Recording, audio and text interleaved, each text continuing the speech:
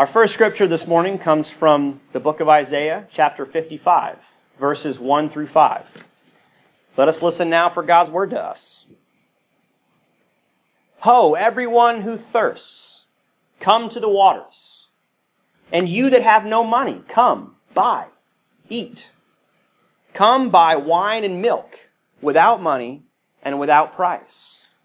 Why do you spend your money for that which is not bread, and your labor for that which does not satisfy? Listen carefully to me, and eat what is good. Delight yourselves in rich food. Incline your ear and come to me. Listen so that you may live. I will make with you an everlasting covenant, my steadfast, sure love for David. See, I made him a witness to the peoples, a leader and a commander for the peoples. See, you shall call nations that you do not know, and nations that do not know you shall run to you. Because of the Lord your God, the Holy One of Israel, for he has glorified you. Our second scripture reading comes from the Gospel of Matthew, chapter 14, verses 13 to 21. Let us listen again for God's word to us. Now when Jesus heard this, he withdrew from there in a boat to a deserted place by himself. But when the crowds heard it, they followed him on foot from the towns. And when he went ashore, he saw a great crowd, and he had compassion for them, and cured their sick. When it was evening, the disciples came to him and said, "This is a deserted place, and the hour is now late. Send the crowds away, so that they may go into the villages and buy food for themselves." Jesus said to them, "They need not go away. You give them something to eat." They replied, "We have nothing here but 5 loaves and 2 fish. And he said, "Bring them here to me." Then he ordered the crowds to sit down on the grass. Taking the 5 loaves and 2 fish, he looked up to heaven, and blessed and broke the loaves, and gave them to the disciples. And the disciples gave them to the crowds. And all ate and were filled. And they took up what was left over of the broken pieces, 12 baskets full. And those who ate were about 5,000 men, besides women and children. This is the word of the Lord. You know, I always find these miracle stories of Jesus so interesting. Because I think in part because they don't make a whole lot of sense to us, to most of us these days, in our 21st century post-Enlightenment, modern or postmodern or postmodern, wherever we are now. You know, this world of ours that is so scientifically advanced that our technology, you know, our phones and our computers, they become obsolete by the time we open them from their packaging. That, you know, in this world of ours that we live in, we tend to think we kind of have things figured out. Like, we know what's going on around us. We have a world of information at our fingertips. And we arrogantly pretend that we can explain everything around us. And in this world where we can observe and hypothesize and test and analyze complex data faster than ever, we sometimes don't know what to do with these miracle stories. But surprisingly, during the time of Jesus, claims of miracles performed were actually not all that special or unique. There were plenty of alleged magicians and sorcerers who were capable of performing all sorts of wonders for the people. So we often think of miracles that Jesus did as something that somehow proves that Jesus was divine, that would prove to the people that he was who he said he was. That we know he was God in the flesh because he was able to walk on water. He was able to heal the sick, feed thousands of people with nothing but a couple of filet-o-fish sandwiches. But the author of John's Gospel, which also has this story, helps us understand a little better, I think, when he refers to Jesus' miracles not as miracles, but as signs. Things that signify something. Things that tell us something about who this Jesus really is. And even more importantly, about who God is.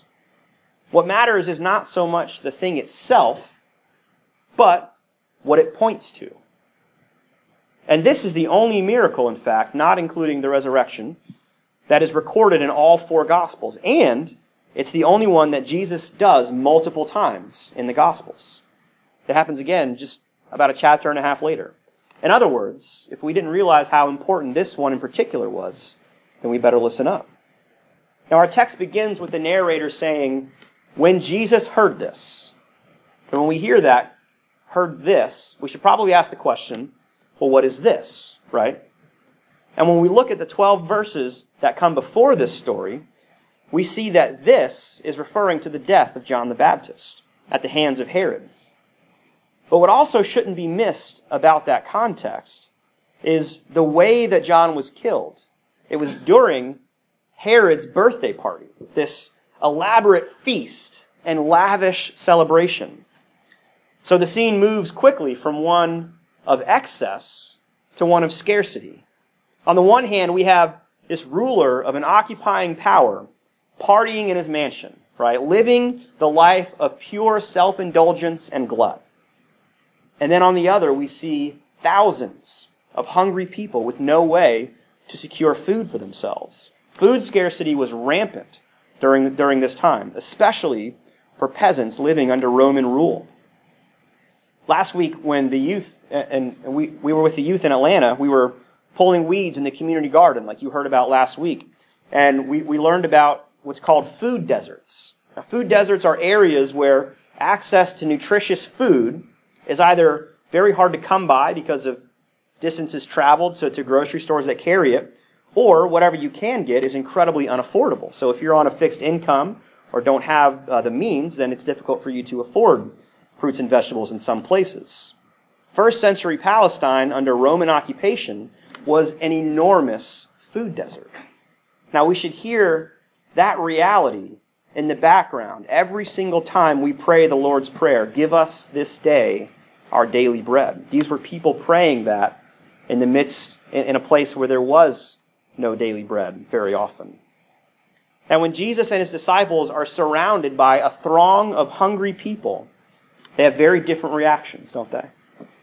The disciples want to send them away to the nearest village so they can buy their own food. No doubt, for some, that would not have been a problem. But for many others, and probably the majority, they may not have had a meal that night if the disciples had their way. But Jesus reacts very differently. Matthew tells us that he had compassion on them and that he healed their sick. Now, the Greek word for compassion here is very, very strong. It's derived from the word that refers to your internal organs, your guts, your innards. So when Matthew says that Jesus felt compassion for the people, what he's really telling us is that Jesus' guts were churning for the people. He felt it deeply within his body. He felt their hunger. So he tells them, they need not go away. You give them something to eat. They need not go away. That's a line that should haunt those of us, myself included, whose first instinct when we see someone hungry or in need is go your own way. You got yourself into this mess. You can get yourself out of it. And then Jesus gets to work, right? He says, okay, what do we got? What do we have? What can we use? What can we work with here? What can we give to these folks? And the disciples say, nothing. All we have is 5 loaves and 2 fish.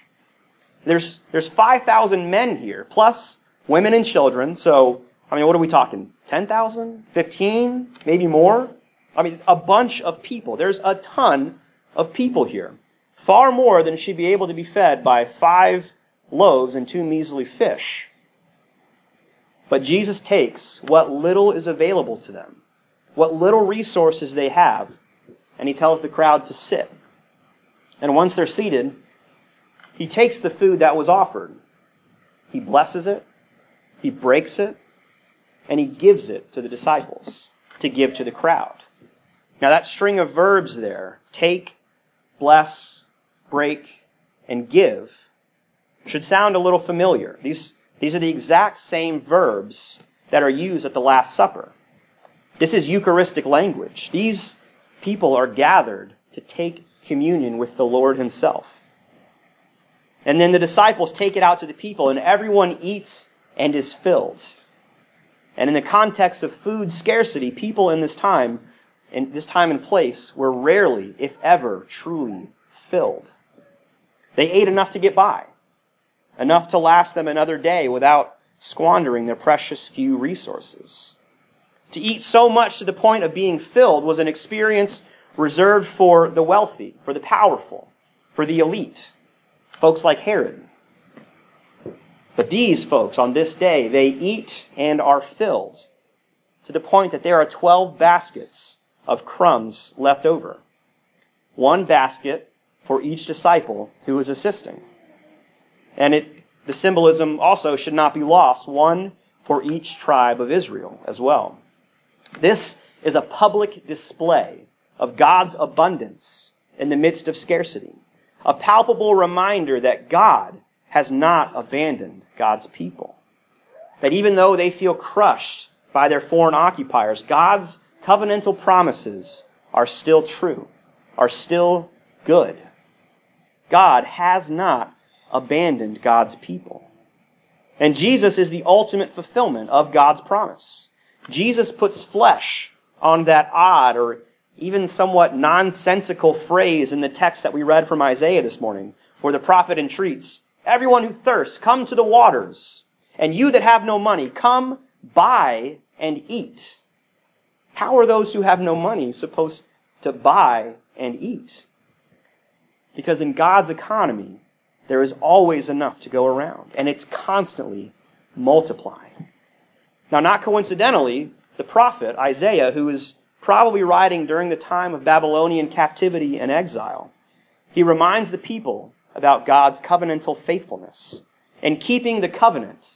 And he lifts up Israel's great king, David, as a reminder of God's promise, God's blessing, and God's steadfast love for God's people.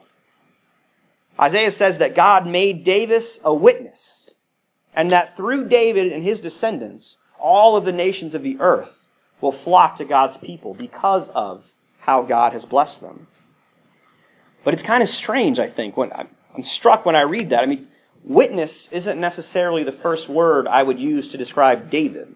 It seems an odd choice of words. And in fact, I don't think it's the second or third word I would use either. Now, don't get me wrong, I like David. He did some good stuff. He had some great moments, right? There's that whole Goliath scene that's pretty fun. He has clearly a special relationship with God, right? He's a man after God's own heart. He returned the Ark of the Covenant back to Jerusalem, had mercy on many, many people, and there was general prosperity in the kingdom during his reign. But, as we also know, there's that whole Bathsheba-Uriah incident that is kind of a big deal for someone who is allegedly, again, a man after God's own heart. He also was commander of a great deal of slaughter. And then to top it all off, at the end of his reign, God's anger is kindled against Israel because of David's actions, because of what David did. And then God gives David a choice.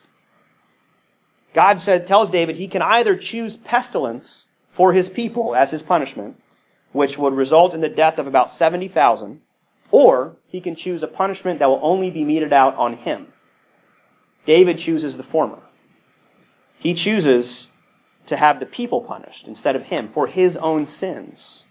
He cared more about his own life than the life of the people, of his people, and chose to protect himself instead of the thousands of innocents. Some witness, huh? So if God indeed made him a witness, as Isaiah says, there seems to have been a bit of a struggle between how he chose to live that witness out. But it's curious, though, that translations tend to render the Hebrew word here made. It says, God made him a witness, when the word that's actually used means to give.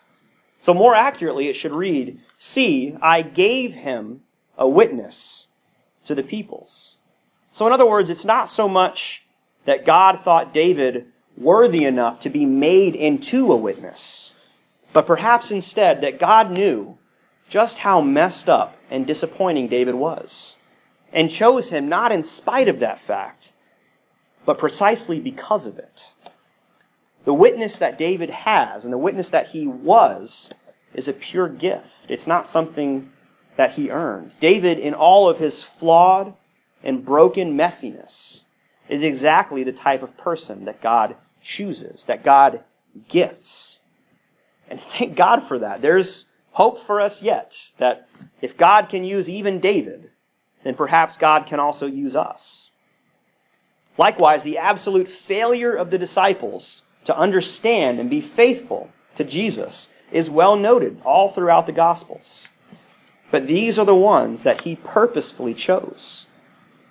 Just as God gave David a witness to the peoples, so Jesus gave the disciples a witness to the peoples. And he gives us a witness too. That is a pure gift. Because in all of our broken and flawed messiness, Christ still chooses to give us a witness to the peoples.